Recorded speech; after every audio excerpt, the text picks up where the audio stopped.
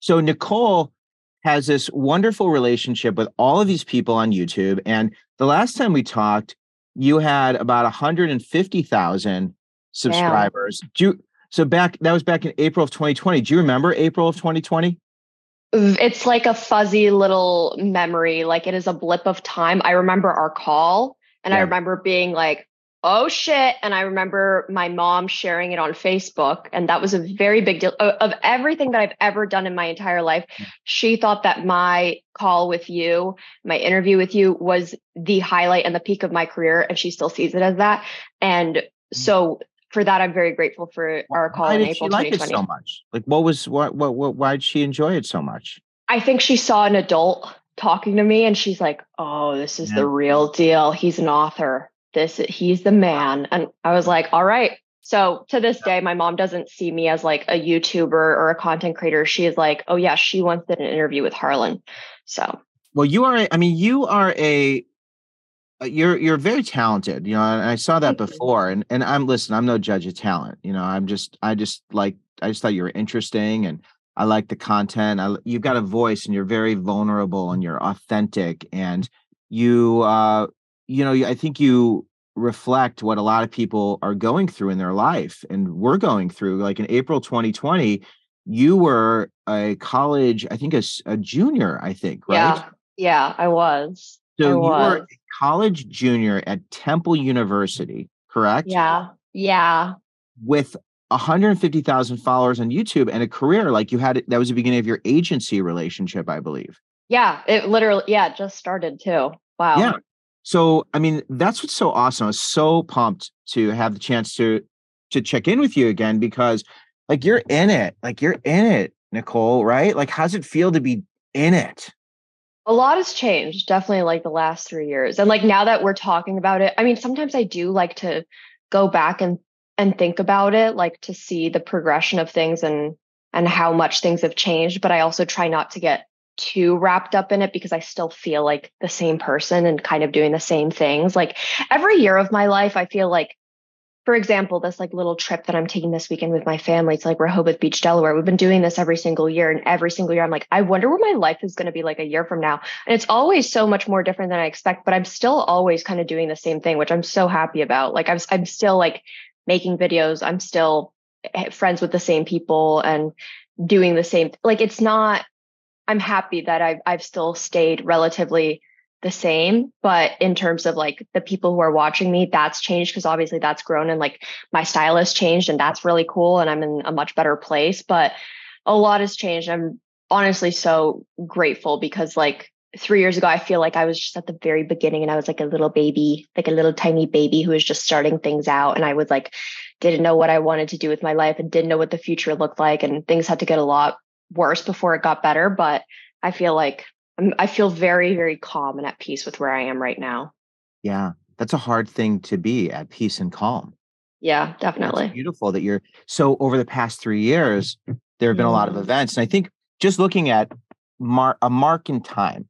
So Mm-hmm. going from junior year of college, which is a fascinating time, to now being a college graduate, living on your own, living Mm-hmm. an independent life as an adult.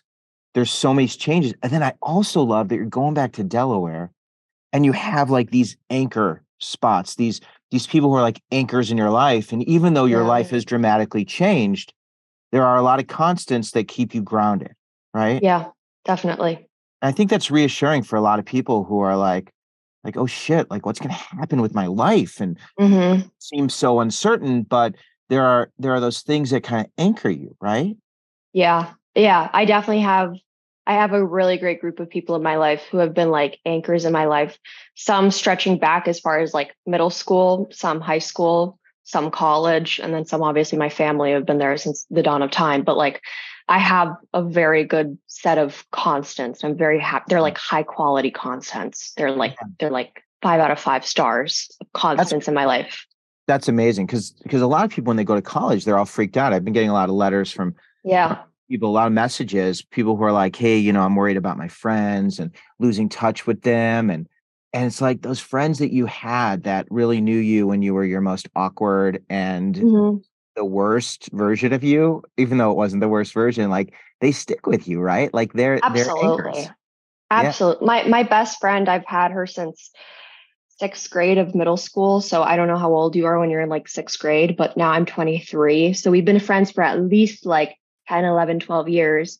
She's my best friend, lives down the street. Just texted me today asking if I can pick her up from the airport. And we're planning on what we're going to do, next week. And did I know, like, when I was, 10 years old, that she was going to still be like a sister to me? I was hoping so, but like it happens. And I'm very lucky. And then there's some people who I was like, oh, this person will be in my life for the rest of my life, and then they're not, but I'm like strangely okay with it and at peace, whether it ended amicably or not. I'm like, what happened, happened, but I'm still happy for, the people who I still have, and I consider them like family. And like, I feel like if you really like nurture those relationships, the ones that you really care about, it's doable.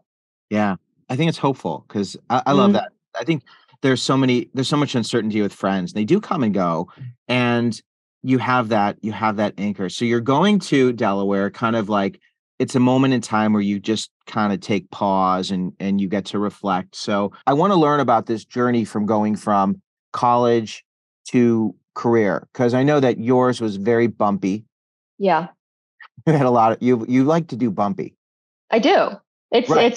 it's part of the ride. I also don't think I also like back roads a lot, Back roads, right. I like think scenic routes.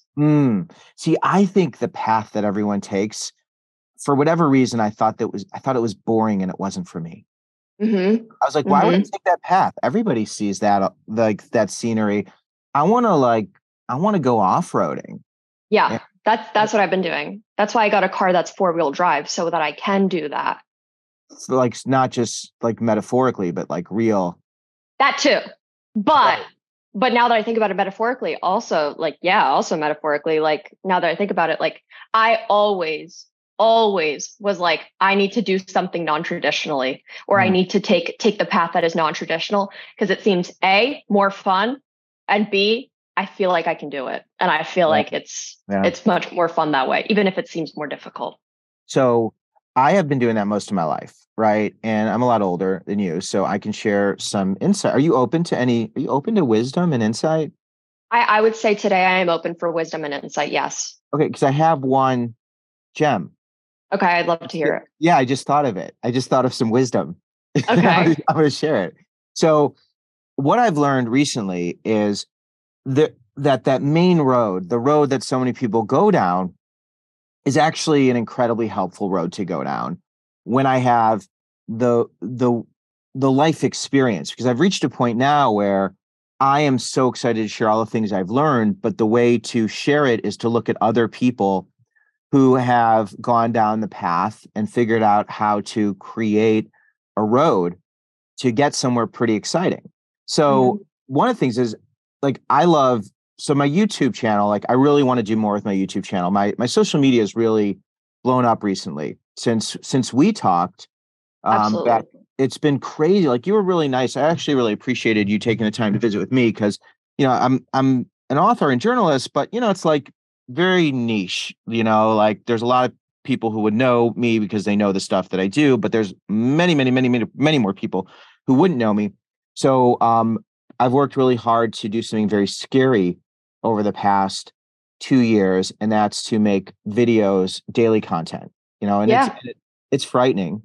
And it's paying off though. It is, and I've been working through this with my therapist over the years, because so much of what I did early on was like me, want me, notice me, right? I Hmm. really needed people to notice me so that I had value, Hmm. because I haven't had a lot of it, and I have terrible self-esteem, and I've worked through that. I have much more value, but I know you also have terrible self-esteem, or you had terrible self-esteem. Did Yeah. you? Right. Yeah. I would say that's more accurate. I'm like, now when I think of myself, I'm like, I think I'm pretty good. Yeah. But I have my lapses for sure. You've grown, and I don't want to, I base this on the content that you've created, being Yeah. very open about your emotional struggles, and Yeah. emotional victories, the change in the type of video content you're creating, the type of content you're creating now, going from Right. more lifestyle and all of the things happening in your world to being a little more reflective on society and trends and culture and offering Mhm. commentary, right? And we'll talk about that. But that part of, I think so much of what I did before, yes, I always wanted to help people, but I also really wanted to be noticed and liked. Yeah. And even though I'm an expert on rejection and all those things, but what happened is, and I share this because I think the part that is so interesting is putting myself out there every day really is not about me. Like Mhm. it's truly been not about notice me and look at me. And it's been, and it really started in COVID. It's like, wow, it's COVID. I can't share something that I think has value. And if I'm not sharing this information that has value, then really, why am I doing this? Right. Right. So I started Absolutely. offering content with an understanding that people are either going to like it or not like it, but my only job is to offer it without requiring anything in return. Yeah, I think that's amazing to live by. And that has been the thing that has changed, just my life and communication, because it's really not about look at me and notice me. It's about look at what I'm sharing, and if Mhm. you notice it, great, and if you don't notice it, it'll be here when you want it. And That's surprisingly very similar how I feel about my work now too, as well. yeah, one of your videos, and we've got a link in the show notes to Nicole's videos. One of your videos that like really blew up was the video about people like not caring what people think about you, right? Mhm. So will you share with everyone your philosophy on being okay with people not liking you? Yeah. Um, Truly, my personal belief is that it's not my business what anyone else thinks of me. It's quite literally like not even in like a in a kind way, like, oh, it's not your business, don't worry about it. But in a quite literal sense, it's literally not your business. Like it does not pertain to you, and it doesn't really matter at all unless that person decides to share that with you, and you can do what you want with that. But truly, I spent a lot of my life caring about what other people thought about me and caring about how I was perceived by others. And like I'd be a liar if I said like, oh, I'm completely immune to that and I don't care about that at all anymore, because I still of course do care about that to a certain extent. But I don't live my life based off of what others expect from me or what would make others happy anymore.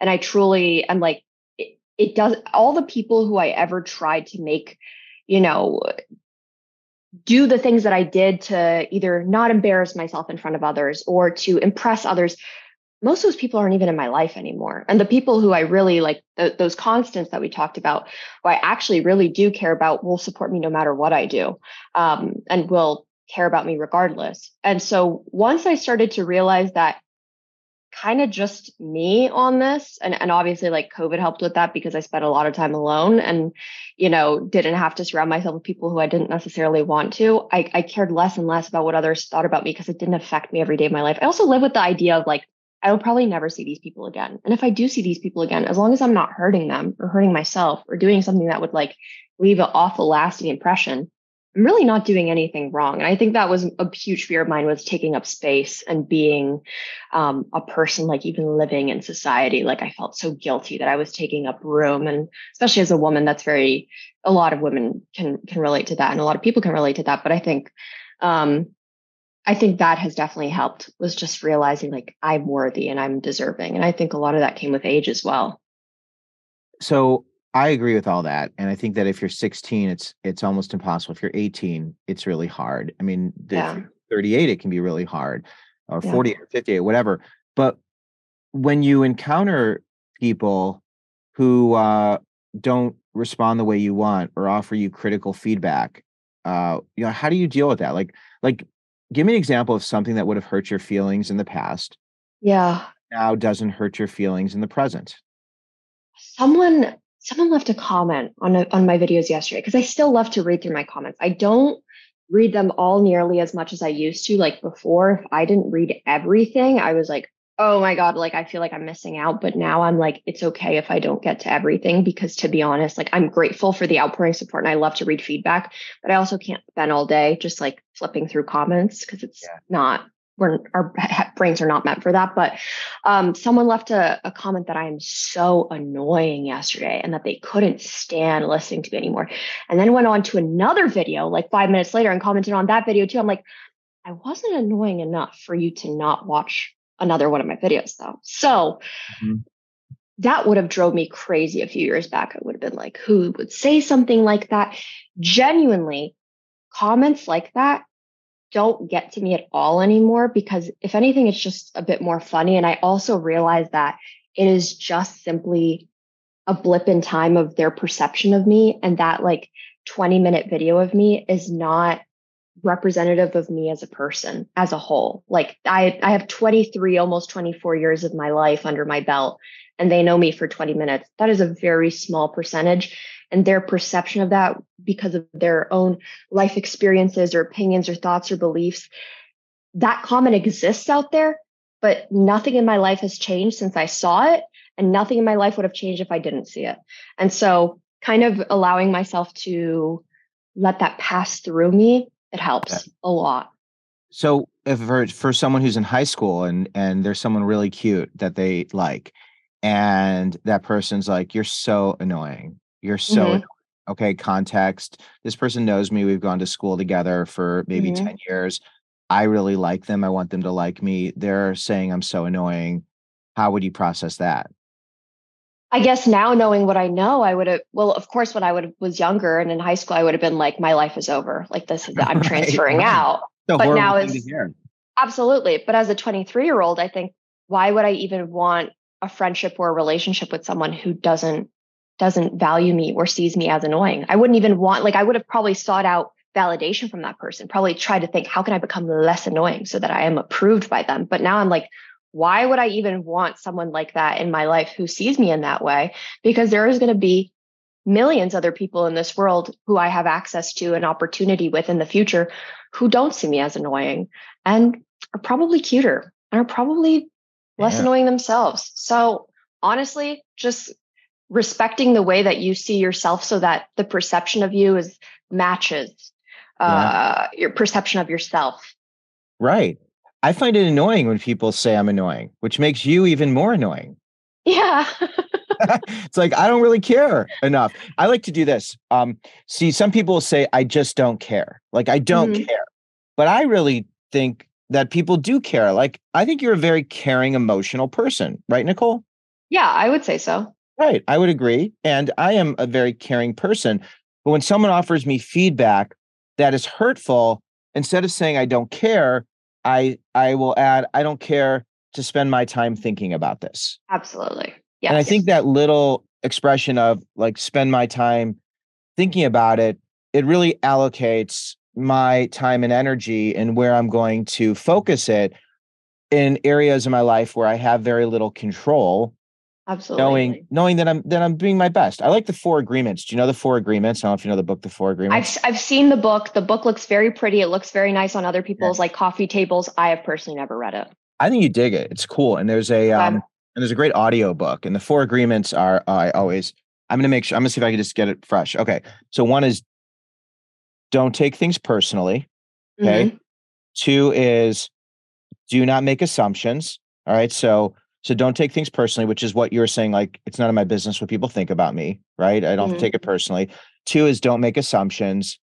Three is be impeccable with your word. That's actually the first in the agreements. But being impeccable with your word means really saying what you think and being very clear when you share your thoughts and feelings, which I've been really good at doing. It's scary because if you tell someone something, they might not like what you're sharing. But if you're impeccable with your word, you can back it up in a way where it's caring and kind. Yeah. I'm offering this feedback because I care about you. And Absolutely. you can have an honest exchange. And then the last one is to do your personal best. So if you do your personal best, even if it's not the best compared to everyone else, all you can do is be your personal best every day. And Yeah. I love those four agreements because when I don't make assumptions and I'm impeccable with my word and I do my best and I don't make assumptions. Did I say assumptions twice? Don't make assumptions. There was an Assumptions. don't make assumptions, be impeccable with your word, do your best, and don't take things personally. Don't take them personally. Yeah. So like that is like, anyway, I love the four agreements, but they really match with what you're saying. So Nicole, you have been through a lot, because when you are growing up on YouTube, essentially, that's what you have been doing as someone who, for the majority of your YouTube life and young adult life, have been sharing insights into your life, right? You've been Mm-hmm. opening the world into your personal experiences. It's scary. Like, do people ever call you? I'm sure that people say like your physical appearance. Do you ever get comments about that? Absolutely. Of How do you course. It how do comes you with process? territory. Okay, so how do you process physical appearance comments that are critical? I think I've had to learn to have I've had to learn to like my own physical appearance. And now it kind of goes hand in hand with other thing. It's like whatever someone else thinks, it's not really my business. And it's like I like the way I look. And people, I changed my hair.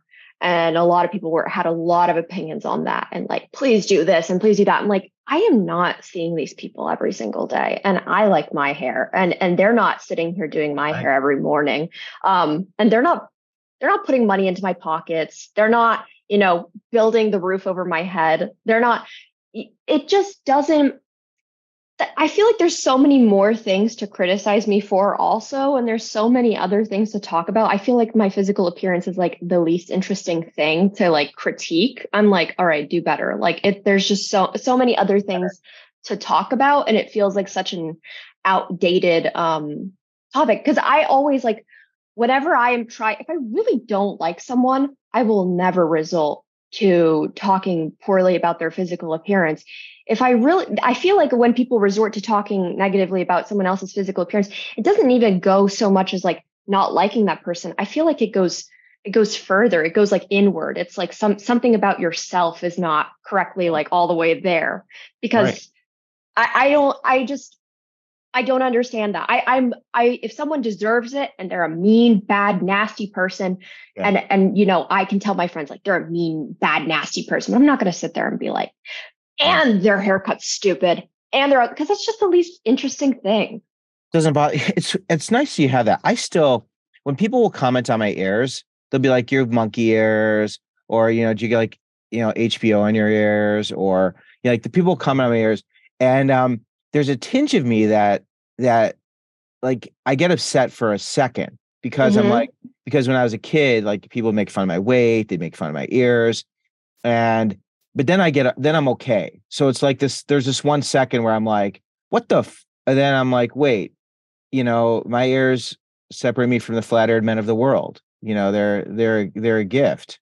They're always going to remember you though, whenever you come up across like their For You page or anything else, like they will always remember that. Also, them commenting that is further engagement for you. And so you are a memorable person, whether that's because of your ears or that's because of what you have to say or your like whatever it may be. It's like to one person, it's like a negative attribute, and to someone else, it's like, oh my God, this is so cool because I might have big ears too. And this is so nice that I get to see someone like looking up to someone else who's like an author and a journalist and they look like me.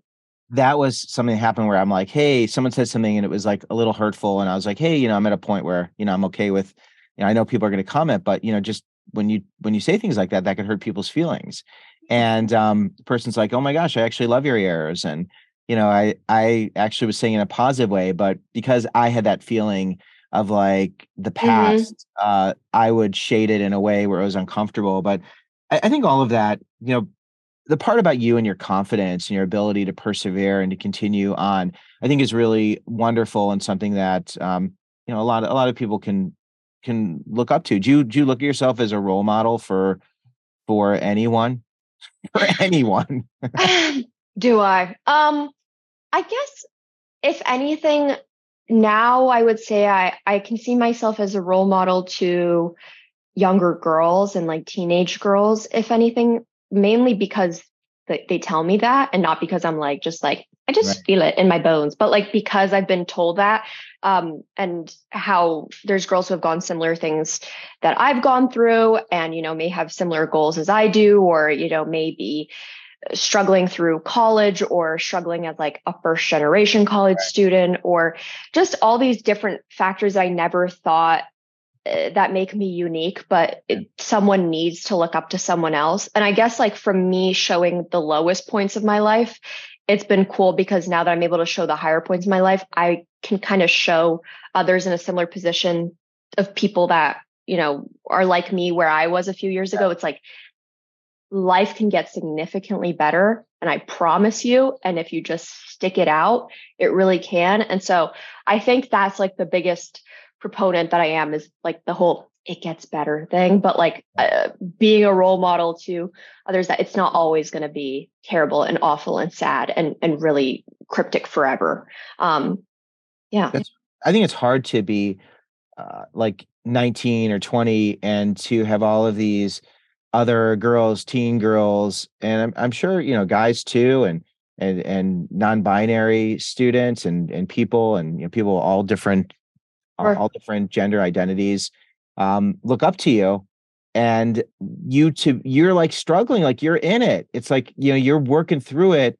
And I think there's a lot of power in leaning on that community as well, but it's also pretty scary. Because the thing about you, Nicole, is like you've done it. You've been there. You're an only child, right? You went to college, first generation student. You've been in relationships. How long have you been dating your significant other? It's gonna be 6 years this August. So 6 years, you've graduated, right? Which is amazing.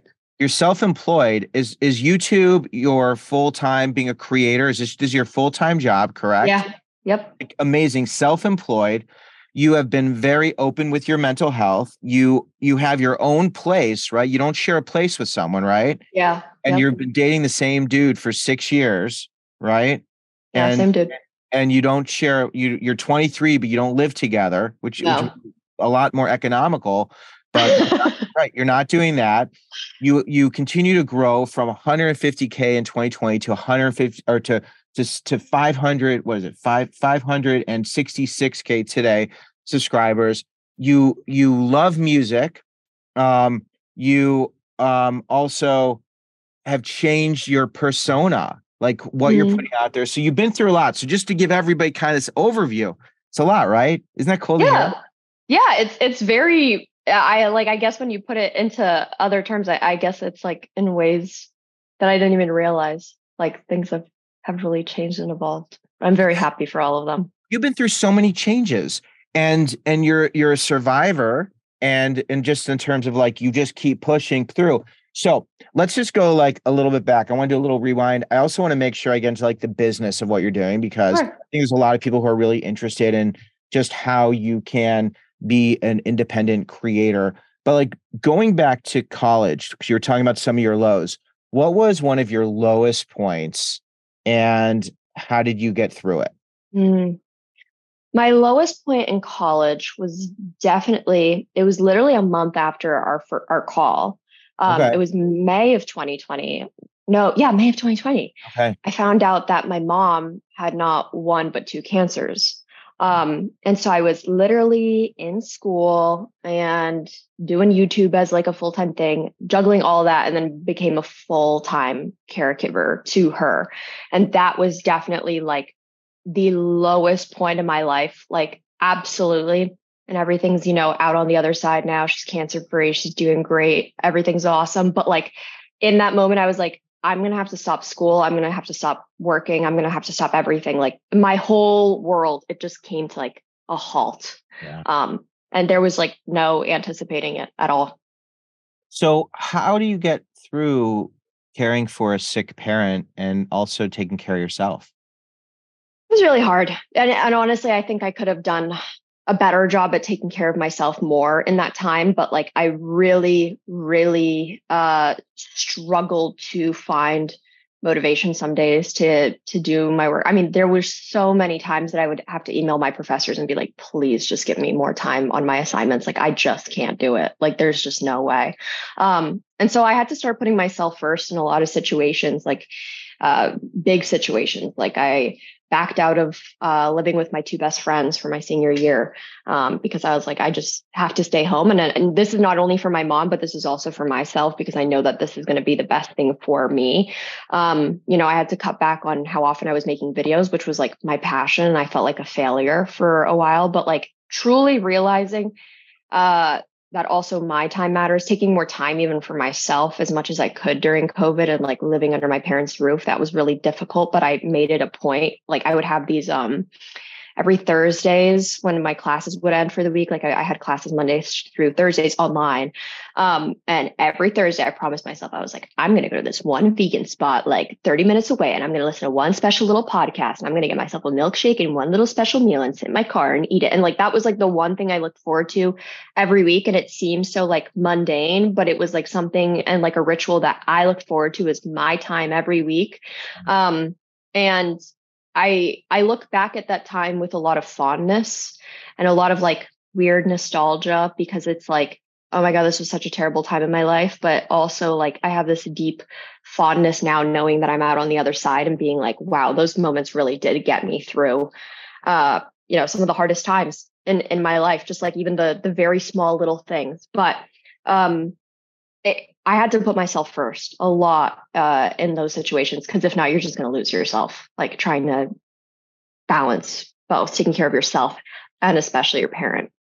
Yeah, I just think it's got to be so emotional and so hard. And Absolutely. thank goodness that your mom came through, and Yeah. not everyone's so lucky to Yeah. that to still have their parent in their. Yeah.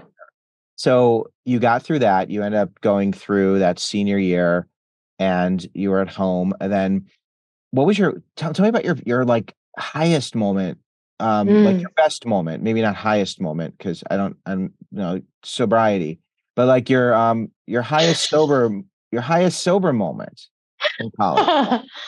Oh my God, I loved being an RA in college. I loved it so much. My first year being an RA, my sophomore year, I really loved that time in my life because it was like, first of all, the most social I've ever been in my entire life. And it was like, I was an RA to people, I was an RA to freshmen, but to a lot of them, I was the same age as them just because my birthday is at a weird time in September. So I was literally like 19 and 20 during that time. No, I was like 18, 19 during that time with a lot of other like 18, 19-year-olds, and even one that was like 40. But anyway, that's a different story. But I was just an RA to like people my own age. And it was just like this really cool community that I got to curate myself. And like we became really close and I'm still in contact with so many people. Like I was driving in Philly the other day and I was like, Rachel, what the heck? You live here? And she was like one of my residents. And it was just such a cool time that I was like independent, living in my own room. And I got to start my YouTube channel. And that felt like such a high in my life. And that was the highest I've ever been was as an RA. Nice. And then to be an RA, the benefits, did you get free room and board? I did. That's like 10 grand, 15 grand benefit, right? Yeah, saved so much money. Yeah, that's huge. It's huge. And then to become an RA, was it a hard job to get? It definitely was hard because you get rejected pretty easily because they're going through hundreds of applications. But ultimately, I was really scared for the interview. I used to do at least really poorly in type of like, I black out when it's kind of like just one-on-one. And now I'm obviously more used to one-on-one conversations and I'm okay with it. But like back then, that was so nerving to just sit there with another person, like tell them about my life. Like I remember I like lied in my interview, not about anything serious, but they told me to tell them about like a experience in my life where I like experienced disappointment and how I like got through it. And I completely created a fake scenario because I didn't know what to say in that moment. And like I just blurted something out on the spot. And it was the stupidest thing ever. And I was like, oh, Remember what it was? stupid, You made up? stupid. Yeah, I like lie that like my mom like didn't want to hang out with me or something, that like we had plans for dinner and then that she canceled or whatever. And I'm like, that would never happen because my mom and I would never have plans for dinner because my mom is the last person to make plans ever. Like we are a spur of the moment type of people. We don't have plans. I was like, that is a big lie. I was like, whatever, this is so stupid. I'm not going to get hired. But then I did. So the lesson is to lie. Yeah. Yeah. That's a good lesson. This is why you're a role model to so many young women. because of Yeah, no, you obviously you're genuine. You want to help, and the lesson is not to lie, because the lesson is to do the interview, and whatever comes out of your mouth, you just say, I'm practicing," because all this stuff is absolutely. practice, right? It's It like is. you're 19, you're 18, whatever. It's Yeah. practice. You do your best. So then, for anyone who's going to college, let me just ask you this: well, RAs, resident assistants, are the people on your floor who help you, and imagine if you had Nicole as your RA, that'd be so cool. I bet you were really easy to talk to. And I hope. oh yeah, I'm sure if somebody has a problem and they're uncomfortable and they want to approach their RA, what's your advice to this person? Do it because you're paying. First of all, let's look at the logistic side of it and then I'll get into the emotional side of it. Logistic side, do it. You're paying so much for room and board. This is literally part of the package deal that you get to talk to someone. Take advantage of it. Take advantage of every last dollar of all the money that you're putting into college. Take advantage of it all. Every single rec center, every single meal that they give you, every single whatever it may be, talk to every single person so that every single one of your dollars is worth it. That person is there to talk to you. Second of all, from an emotional side, they likely want to be there because almost 99% of the RAs that I work with genuinely loved and cared for their residents. And okay, maybe not loved, but like, you know what I mean? Like Right. they genuinely had a strong care that they wanted to do this job because of course, yeah, free room and board is very nice, but you also need to remember it's technically an unpaid job because you are getting compensated, but you have to really like what you're doing in order to do that for pretty much like no compensation for the whole year, like being an on-call person all the time for students. Yeah. And the people who did it had this love and care and wanted to do that genuinely and had a real passion for it. And I don't know anyone like while I was working with them that was like, I don't care about them. Like they're stupid. Who cares? Like people, that's not the situation. At least with the people that I worked with, that was not it at all. Everyone genuinely gave a shit. And so that's what they're there for. They want to help you. And so you should do that. You should take advantage of it. So talk to your RAs, right? I think that's a tricky place because a lot of people are uncomfortable and they're like, I don't want to burden someone with my problems, and it's like Yeah. that's their job. Like you love people's problems. Yeah, absolutely. And also, it's like if you can't necessarily help them with that specific issue, it's someone to talk to, and then they can refer you to the next person. Like, I didn't have the answer to all of the things that, like, people came to me for, but then I had resources that I could refer them to that did help them. And so I was basically just kind of like this gateway. I was this Yeah. gateway drug. I was like this gateway into like all these other Yeah. resources and help. And sometimes it was an immediate help. Sometimes it was advice. Sometimes it was just an ear to listen to. Sometimes it was like, here's the office that you need to go to get this taken care of. But regardless of what it was, it felt good to help people who were the same age as me. And I was like, I'm literally trained in this, and I did the summer training for this and whatever, and I'm getting compensated for this. I want to help you because I was in a similar position as you when I was literally a year ago. Right. Perfect. So you are that person who's in Hmm. people's corner. So I know mental health is a big issue, like Hmm.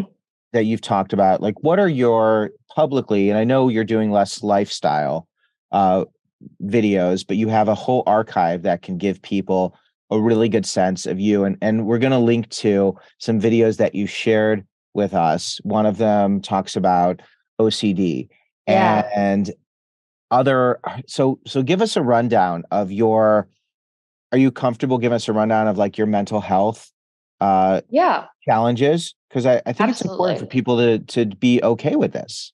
Absolutely. The top ones that I struggle with are OCD and PTSD. And that is like what I am in active therapy for. I'm in an exposure therapy. So it's nice and intense. And it's something I never thought I would do, but here I am. And I'm on medication for it. And this is literally something that when I talked to you last, I had no idea I had it. Zero, no clue. Really? So yeah, no idea. I found out 2021 that in the summer that I just got diagnosed then. So this is like still relatively new to me, Yeah. but I've been taking the last 2 years very seriously in how I'm treating myself and like the work that I'm putting into it. So I had no idea.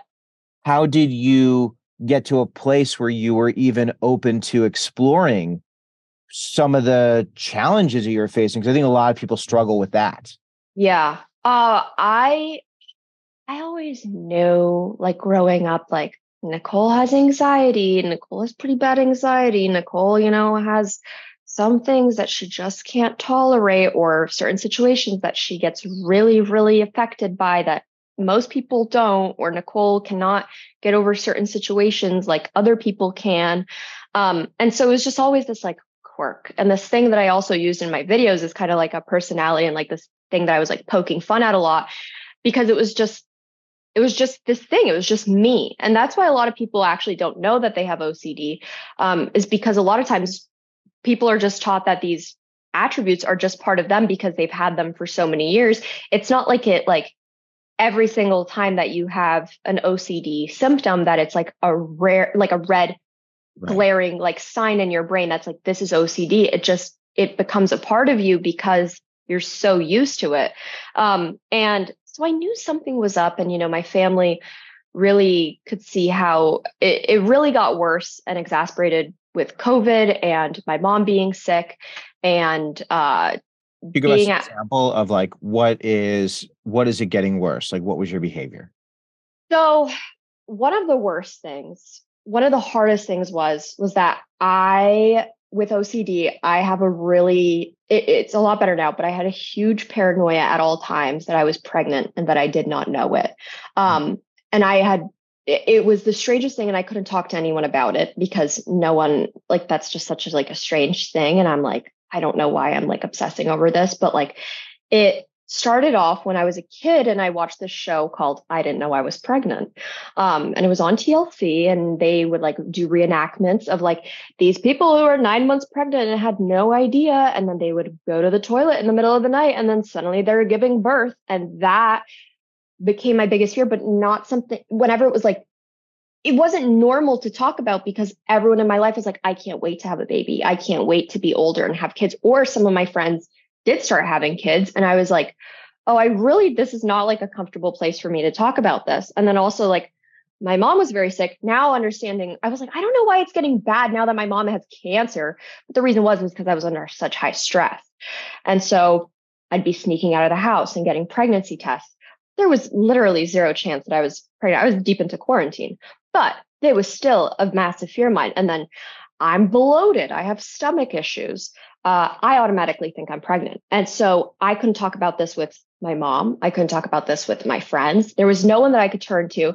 And it became so bad and severe that I was like, something is telling me that this isn't entirely normal with the way I just don't hear anyone else talking about it like this. And I had to like block words on like social media, like the word period or pregnancy or anything like that.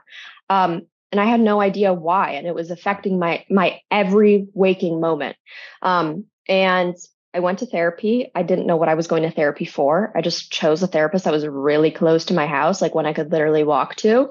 And I started going, and I was like, I guess I'm here because my mom had cancer and like COVID's hard, and I guess I have anxiety. And then I waited. I went to my second session. I also didn't really know what else to say. And then there came this day that I remember it very clearly. I spent it all day alone, and my parents were out of town. And keep in mind, things were better. Things were already resolved. My mom was no longer sick. COVID was starting to get better, but I still was not doing well. And I started writing down one day every single negative emotion that I felt like during that day and what I was thinking and feeling along with that. And I like had this whole day. I went to Staples, and I like came home and I watched a documentary. And then before you know it, it's like midnight, and I'm tearing my room apart, trying to get rid of all my furniture. First of all, like I'm calling my mom because she's out of town, and I'm like, I'm selling the bed.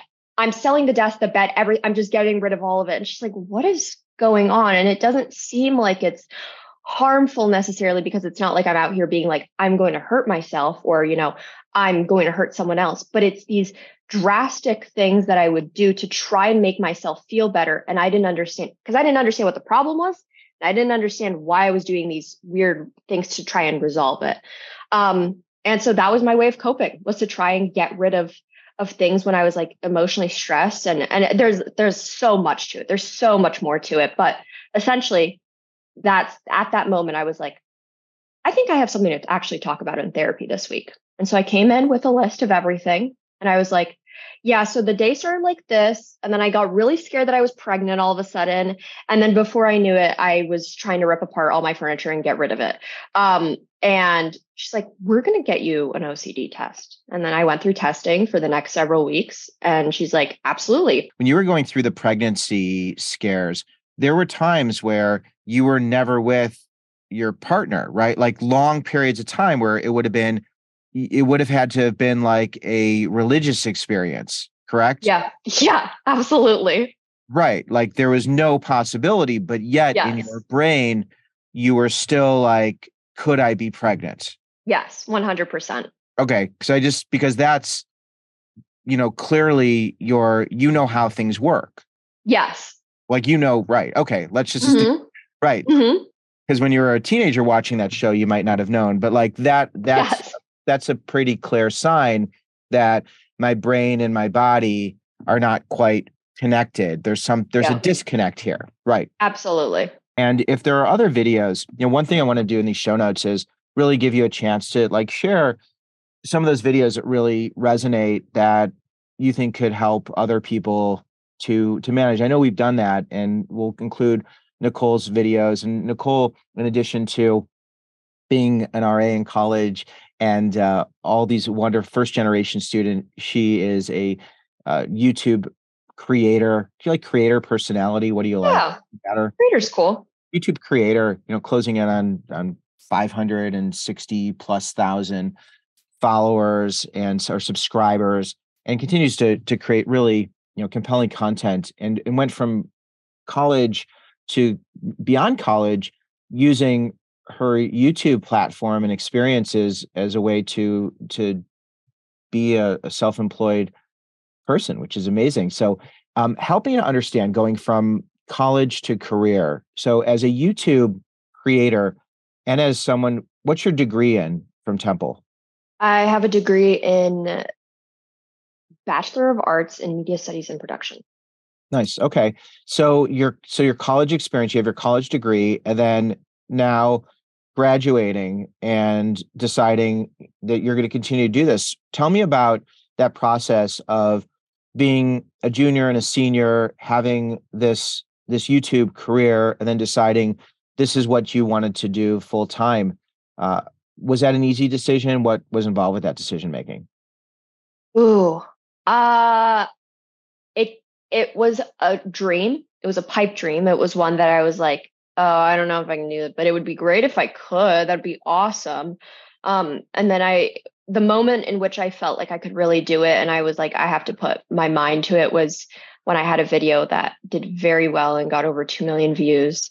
And in that moment, when I saw that, it was when I hit 100,000 subscribers, like everything shot up and grew so quickly. I was like, I need to ride the wave of the momentum. And I remember sitting down with my friends and telling them, you guys are going to think I'm crazy because I'm making one video a week while we're in school and I'm an RA and we're doing all this.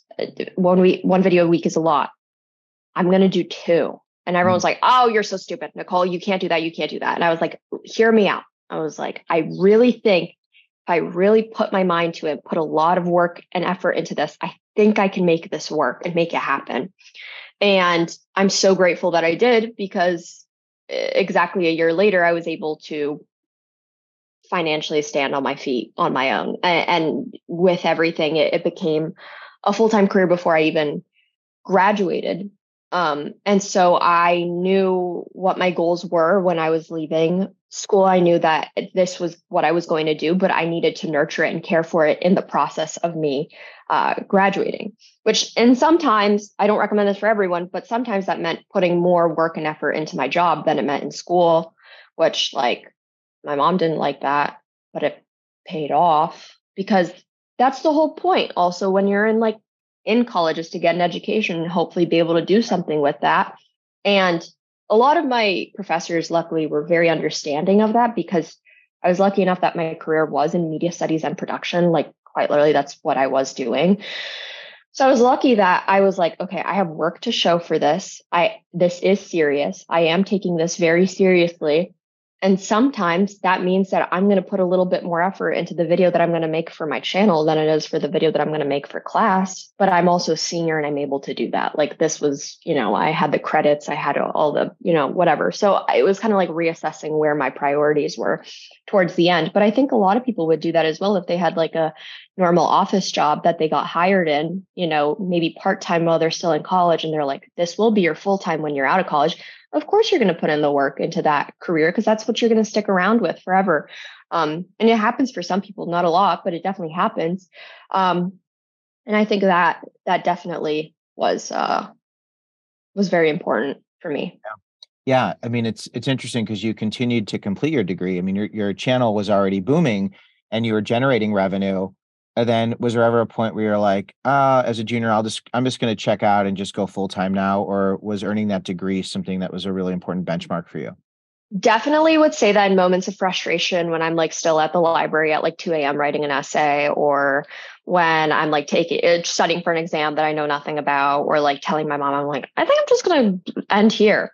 She was like, absolutely not. We cannot do that. Like you're so close to the end. And then I thought about how much cooler it would sound if it was like YouTuber with a degree than YouTuber with like almost a degree. And I was like, oh, fine. Like I also put a lot of money into this, kind of have to finish it out. And so I was lucky that I kind of got the best of both worlds. I took community college classes in the summer leading into my senior year to finish out some credits that were just like little and small, because I was like, this is it's a lot cheaper to pay $800 out of pocket for a couple community college classes than it is to pay for a whole semester at a big university.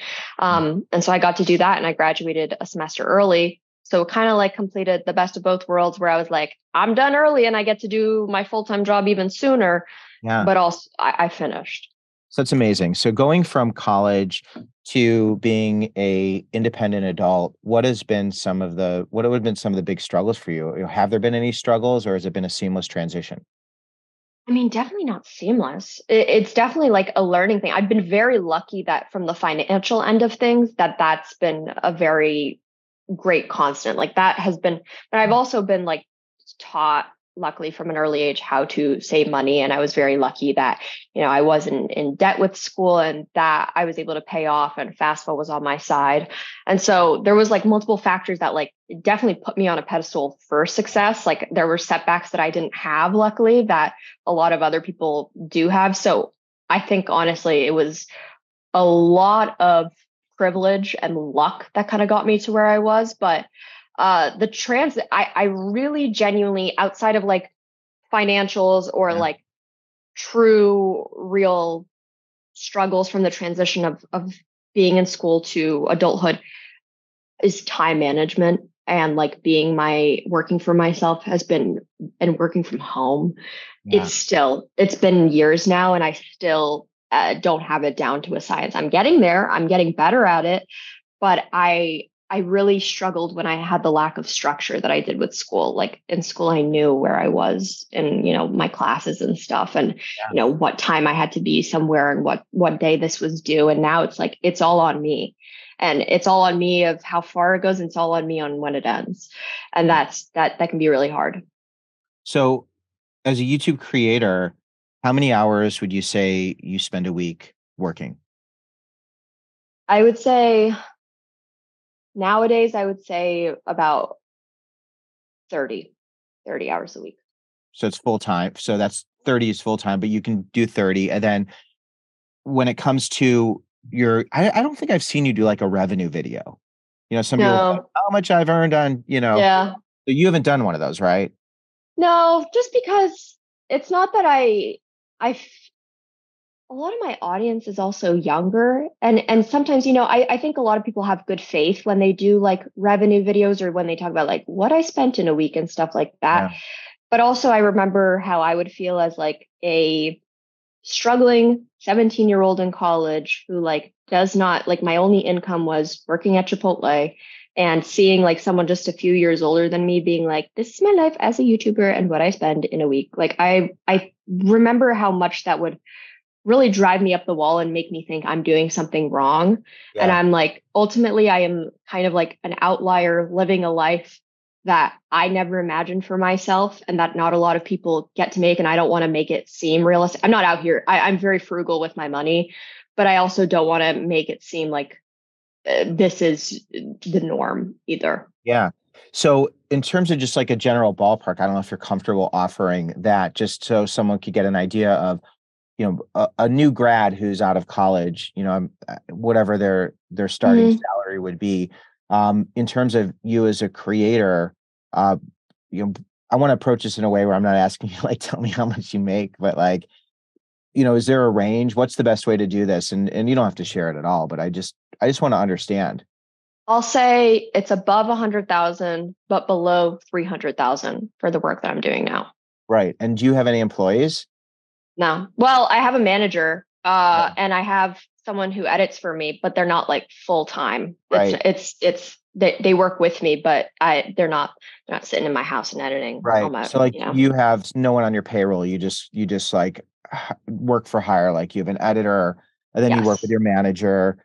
And Yes. and I I would assume, things have grown like dramatically, Nicole. It's amazing to see. I'm so excited for you. It's Thank really you. wonderful.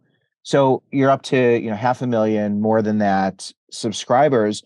So what is your goal in the next 5 years in terms of your Mhm. personal brand, in terms of your career? Do you have some goals, a vision of what you see happening?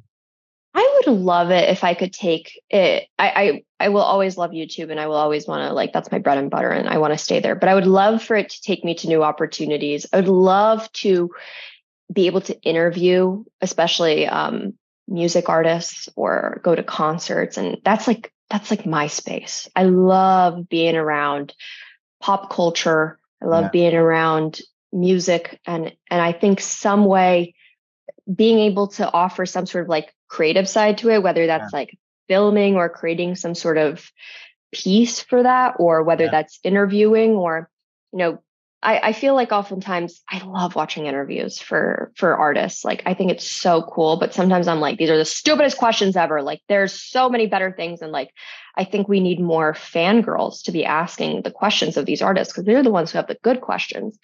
And so I would love to somehow play a part in that and just continue kind of what I'm doing on the internet right now, but kind of take it off yeah. of YouTube and off screen and somehow do something with that. And so the world is kind of my oyster. It's So exciting. So the interviewing artists, like that seems pretty straightforward. Like, you have your podcast, but why can't you do your like emerging artists or your artists who haven't quite broken yet? Like, have you thought about doing that? Are you going to do that? yeah, it's not that I haven't, and I definitely think it's interesting, but I think it's also very interesting. I did a whole video recently about fandoms and how Yeah, fangirls kind of, fangirls should be taken more seriously and how they are the ones who build this industry. And I think there's so many things that I'm personally a fan of. And I obviously it's not like there's no way to have a career of just solely like working with only the people that you are very huge fans of or anything like that. But I also like wish there was more genuineness within the industry of like the people who are actually loving this thing or yeah, are working on this thing and I think I mean I feel like that's definitely a great place to start, but I feel like I have the potential or the I can see myself doing it with artists who I one day would have been like, I could never imagine, or like they're an artist like that's like behind me or whatever, like yeah. except Prince because he's, dead. But like, Yeah, it'd be hard um, to do Prince. But what's so cool? I have an idea. You open to ideas? You could take all these yeah, ideas. I I love love ideas. this is so fun because you're so interesting, and I love how you've made a shift. And I keep mentioning it. But there's a video that talks about the shift, so I don't need to have you talk about it because there's videos that talk about a lot of these things. So now that you're not as much talking about you and your life and your lifestyle and all the things in your daily life, like I love the idea of doing like a critique show or even like you having your top artists of the week, like Yeah. commentary where, that thing could grow. It could be on your channel. It could be a feature. It could also evolve to its own channel. But people love Yeah. music so much, but it would be so cool. And everybody has videos. Like a lot of people have music Mhm. videos. So like the idea of you critiquing, I was thinking like you look very MTV. I'm a little, older, obviously a lot older, but like you got like an MTV thing, like almost bringing back like the music video, but like Mhm. you being able to curate the music videos of some of these amazing artists or one of their most recent performances, and you being able to then share it and then really talk about why you love it and what it reminds you of, with the Yeah. understanding like, these people are probably going to see it and eventually you can talk to them, but before you even talk to them, just curating and sharing, almost like you did. I know that you did a book reading the other day, uh, Yeah.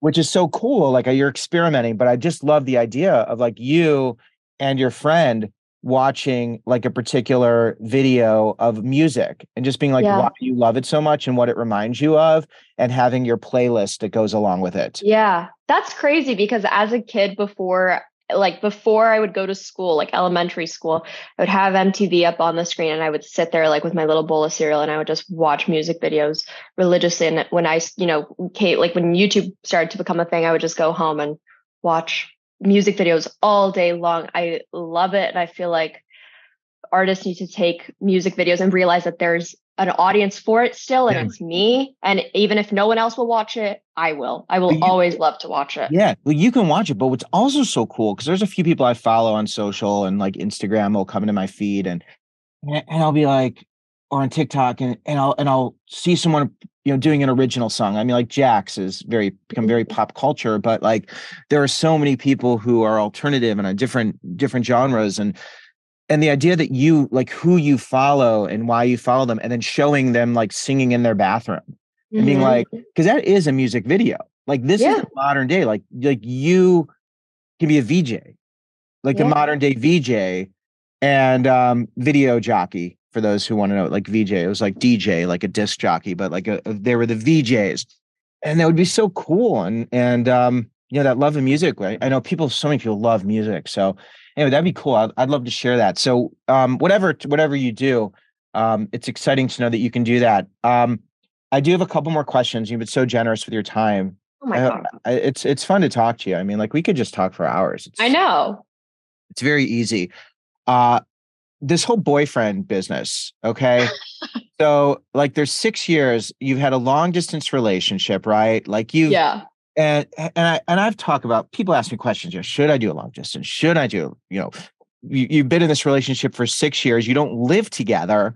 Mm-hmm. So, and you don't really talk about your boyfriend a lot in your videos. Like your relationship is kind of like it belongs to you. So again, Yeah. I want to like be really respectful of that part of your life, but you're like, no, you don't have to. Good. No, like I'm like cool with it. Like when I want to talk about it, I do. But like when it comes to like making content about it, like Yeah. videos or anything, I'm like, oh, there's so much more cool and interesting things about me. Like I'm like, I'm my boyfriend. Well, 6 years is a big chunk of time, and Yeah. so you said you're 23, so you started, Yeah. you're 17, pretty much, like Hmm. you've grown up with this dude, and like, what's been the secret? Like, why have you stayed together? What has made this relationship worthwhile? I think we've both really done a good job at allowing each other to change and to grow as people and to allow each other to explore that, and that it doesn't always necessarily have to involve one another. Like we have just done there's been so many changes in our lives. I'm a completely different person than when I was 17 and he's a completely different person from when he was a 17.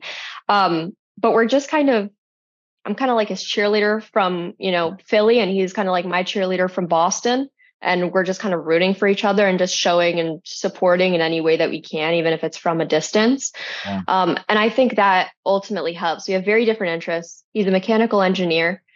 I've been with him for so many years, and I've been with him for such a long time, and I try and pick up as much as I can about mechanical engineering and knowing what he does.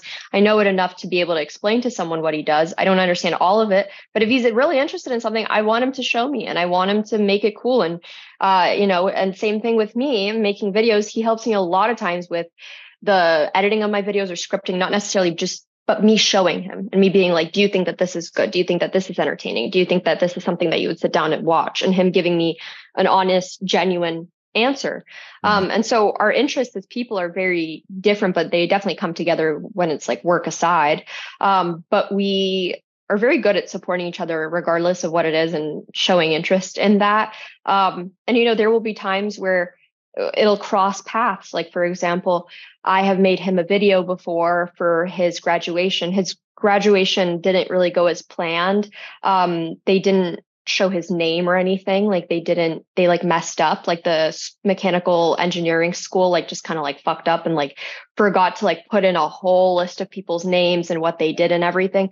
And so I put one together in like a really quick amount of time. And he's like, that's so cool that you're literally a video creator and you made that for me. And that's like a special thing for us. And then him and his friend are working on this program to like help me edit my videos down in a faster way. It's not AI, but it's like a way to cut down the videos whenever there's like gaps and silences and stuff to kind of help me edit a little bit faster.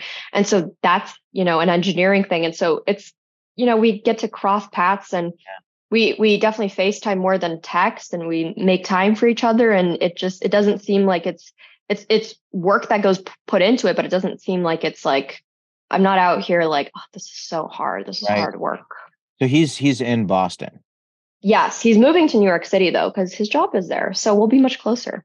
Nice. So that's interesting. It's been 6 years. The jealousy part, like, did you ever get jealous? Did he ever get jealous? I feel like that was a thing in the beginning of the relationship. Like when other guys would, like say something to me, or if another girl was like really flirty with him, I'm like, what the heck? But like now knowing him, I'm like, this is now a thing that we can tell each other and it's funny, or we can joke about this. But at the end of the day, I trust him and I know he is not very smooth with the girls. and and he knows I also have like my strong fear of men is deterring me from other men. And so it's going well. So honestly, it's good. Any advice for anyone considering a long distance relationship? Yeah, definitely like make a way to speak to each other that works for you guys, and don't take advice from like other people, which you're probably doing right now by listening to this advice. Right. But everyone was telling me like, oh, you guys don't do X, Y, or Z, or you guys don't see each other this amount of time, or you guys don't. It was these very specific things that other people had input in on our relationship. And I'm like, this works for us. And so in the beginning, we would have like, with our schedules, we would have certain days of the week, we would eat lunch together on FaceTime. And it was like our little thing. And now, honestly, like we don't really text, which some people are like, you and your boyfriend don't text. I'm like, we FaceTime when we get the chance. And to some people, it may seem like excessive FaceTiming, but like, I'll be cooking dinner and he's cooking dinner and we can just FaceTime together and it works. It just works because it's a shared experience, while trying to also not be codependent on one another and being an independent person. That's also advice that I would give, is like not forgetting who you are as a person, because relationships, especially when you're young, it's very easy to fall into codependency. And so honestly, I'm a supporter of long distance relationships because it has helped me be an independent person and not, I always think about how, maybe my life would have been different if we had went to the same school or we were close together. But sometimes I also ask myself, would we have still been together? Like, would we have even made it through if we were together and up each other's asses all the time? Yeah. Are you a 5 love languages person? I like know of it. And like, I think mine is, I like, quality time and words of affirmation. Yeah. Yeah. And 5 love languages is great. I encourage anyone who's going into a long distance relationship, because it's really important to align. Like if you're dedicated time and you are able to have that time. And I was thinking that when you were saying you would have lunch together, and that lunch was really important because the way you receive love is through dedicated time. And there are 5 love languages. People could check those out, by Gary Chapman. It's a wonderful book. And the love languages are touch, dedicated time, words of affirmation, acts of service, and gifts. There we go. Boom. I was able to get the 5. Wow. That's good. So right, the dedicated time. So that's great. And then to kind of wrap we've talked about so many wonderful things or interesting things. Some of them weren't so wonderful at the time, but are wonderful now. So in terms of mental health, in terms of, so you continue to have therapy, because therapy is something that I continue to have therapy, Yeah. and that's helping you. And then through medication, working on the OCD, so you feel balanced there. And when it comes to getting therapy, anyone who's like, I don't need therapy or I'm afraid to get therapy, what do you say to someone about that? I know a lot of people in my life who are like, have a million and one excuses as to why they don't want to do therapy or why it just wouldn't work for them or I don't really like talking about my problems. And I think what people fail to recognize is that, there's so many different types of therapy and that there's not one way does not work for everyone. And that's the great thing about therapy. I encourage others to look into different types of therapy that may help for them. I had no idea. I thought it was just one, like, which is the classic, cognitive behavioral therapy where you just talk, which can be great for some people. But a lot of people with OCD actually find that it can make their OCD worse because you're just getting a lot of reassurance and it's not really kind of combating that, which was kind of what happened to me, which I found a great therapist now who I'm not getting any reassurance in my therapy. And it sounds terrible. It sounds like, how could you possibly go through that? Like, that just sounds so difficult that someone, I'm scared my mom's going to die. And my therapist is like, well, your mom is going to die one day. And who knows? It could be tomorrow. And like, it just, you have to get comfortable with that. And it seems like if that was like the proponent to me, like in the beginning, like how, Yeah. the insight into what therapy looked like, I wouldn't have wanted to do it.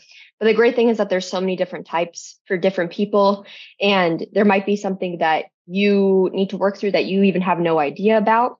And it's crazy to look at your life, how it was prior to therapy, and when you're trying to like deal with things on your own and your own like little twisted ways that maybe weren't the most healthy for you, and how much it can really help to have someone else to either just listen or to help give you new strategies. And like I said, everyone is so different and there's so many different styles. And I recommend looking into it. Like there's ERP therapy, exposure, CBT. What's the exposure? You said you're also doing exposure therapy. Yeah. So exposure, it's basically it's it's exposure response prevention. So Mhm. it's basically like, for example, I would talk about my pregnancy OCD. And one of the things that my therapist may have me do that week is walk by a school with children and be comfortable with that. Normally, that is something that I would go out of my way to not do, but Mm. that like little goals for myself. Or, for example, being comfortable, or another example, I guess, for some people, it would be to not take, if you're taking like 10 pregnancy tests a week, okay, this week you can only take 5. And the goal is to eventually get down to like way less. But the whole point of it is different types of strategies and kind of goals for yourself. It's almost like I have homework every week of something new to bring myself. Sometimes my goal for that week was like look a man in the eye, like on the way to the gym, like every single man that I could, or look one man in the eye. Yeah. One week it was start a small argument with a man, but just like a small one to basically retrain your brain into realizing that not everything is always a threat. Sometimes things can be, and sometimes bad results may happen, but if you train your brain to see that in most instances there's not, it does wonders for the brain. And it really, like, our brains are just malleable little things and Yeah. sponges. I like that idea that my brain is not me. Like my brain is this Yeah. organ that sits underneath this hard thing. Yeah. And I'm I'm in charge of this brain. Yeah. Like it's just this thing, and we can retrain it and we can work with it. And I love that idea of it being kind of the operating system, but we can reprogram it. We're the programmers, that thing, that essence of who we are. Like we are the ones, but we have to recognize that Hmm. we have the ability as opposed to this brain controlling us. And it's a hard thing to do. And I think you're doing a wonderful job in real time of just showing this and sharing, Thank you. and it's a real gift. So I'm grateful for you and for Thank everything you. you've shared. Is there anything else that you wanted to wrap up or acknowledge? Just I always give everyone I talk to just a moment to just be like, oh, if there's something I would have said that a little differently, or you know, Ooh, I think I think my one advice, if there's any like college students listening to yeah, this and like or going into college, um, I think for me, one of my problems, not maybe not problems, but was that I felt like I couldn't reinvent myself once I went to college. I was like, oh, I kind of have to still stay being the same person and stay with the same friend group, like we talked about earlier, like still staying with these people and these constants. And the sooner that you get acclimated to potential change and letting go of kind of like the fear of the unknown and getting comfortable with the possibility of change, not even necessarily getting comfortable with change, but the possibility of it, I think that's going to open a lot of doors for you. I struggle a lot with, not having the answers laid out in front of me. I used to struggle a lot with not knowing, like, if these people were going to stay in my life or what I was going to do or what, like, I needed control over everything in my life, which I'm working through in therapy. But the sooner that I wish that I got used to the fact that my life was going to keep changing and that was an exciting thing and not necessarily a bad or negative thing. And I still feel like me years later, I didn't like lose myself and I'm not like, oh, I wish I was the old Nicole still. Like I really feel excited and like I used to be so wary and sad about me getting older. And I was like, now I'm excited to get older because it just seems to be keep getting more exciting and better as the years go by. Why wouldn't I want to continue experiencing that? yeah. And so, yeah, the best is yet to come. I love it. I love this idea of if we allow something to happen, something's going to happen. Yeah. It's like something's going to happen and it's going to be either what you want or it's not going to be what you want, but it's going to be Yeah. something. And It's eventually, something. right, it's something's interesting. Like even if it's not Yeah. what you want, it's like it's something. And those experiences that we have that we don't always want to experience, they teach us, those unexpected or unwanted changes are the best teachers. And then there's all of these other wonderful outcomes. And it's fun to watch you. And it will be fun to, we have to do this we could do it more than every couple years, but it's Yeah. fun. So like 2023, that's where we are now. So at the latest, we'll do this again in 2026. Okay. Cool. And then I hope it's cool also. Like I have a bunch of questions just in terms of like my growth and there's so many new things that I'm experiencing. Absolutely. And I'm excited to do that. And kind of coming full circle of like I used to be this off-road kind of guy who wanted to do it my way. But now I've recognized that when there are people who have paved a path and have figured out ways to do things that are really remarkable, I've become much more collaborative and much more Mhm. open in seeking help. And I think it's fun to watch you, and I hope it's cool if I reach out to you as Yeah. well. Hell yeah. Do it. So for anyone who wants to follow you, who wants to stay in touch and wants to learn more about you, what's the best way for people to stay in touch? Yeah. I'm Nicole Rafiee everywhere. That's Rafiee. And then Nikki Nasty on TikTok. All right, and we'll give you links to lots of videos in the show notes, Cool. and everybody will stay in touch. And Nicole, thank you for being you. Thank you. I appreciate this so much. I was so excited for it. And I'm so happy that we got to This talk again. this has been it's Friday. This has been Nicole, Nicole, Nicole. Thank you so much for being here. We are Harlan, Harlan, Harlan. Of course. till next time, Nicole. All right. What a clean ending.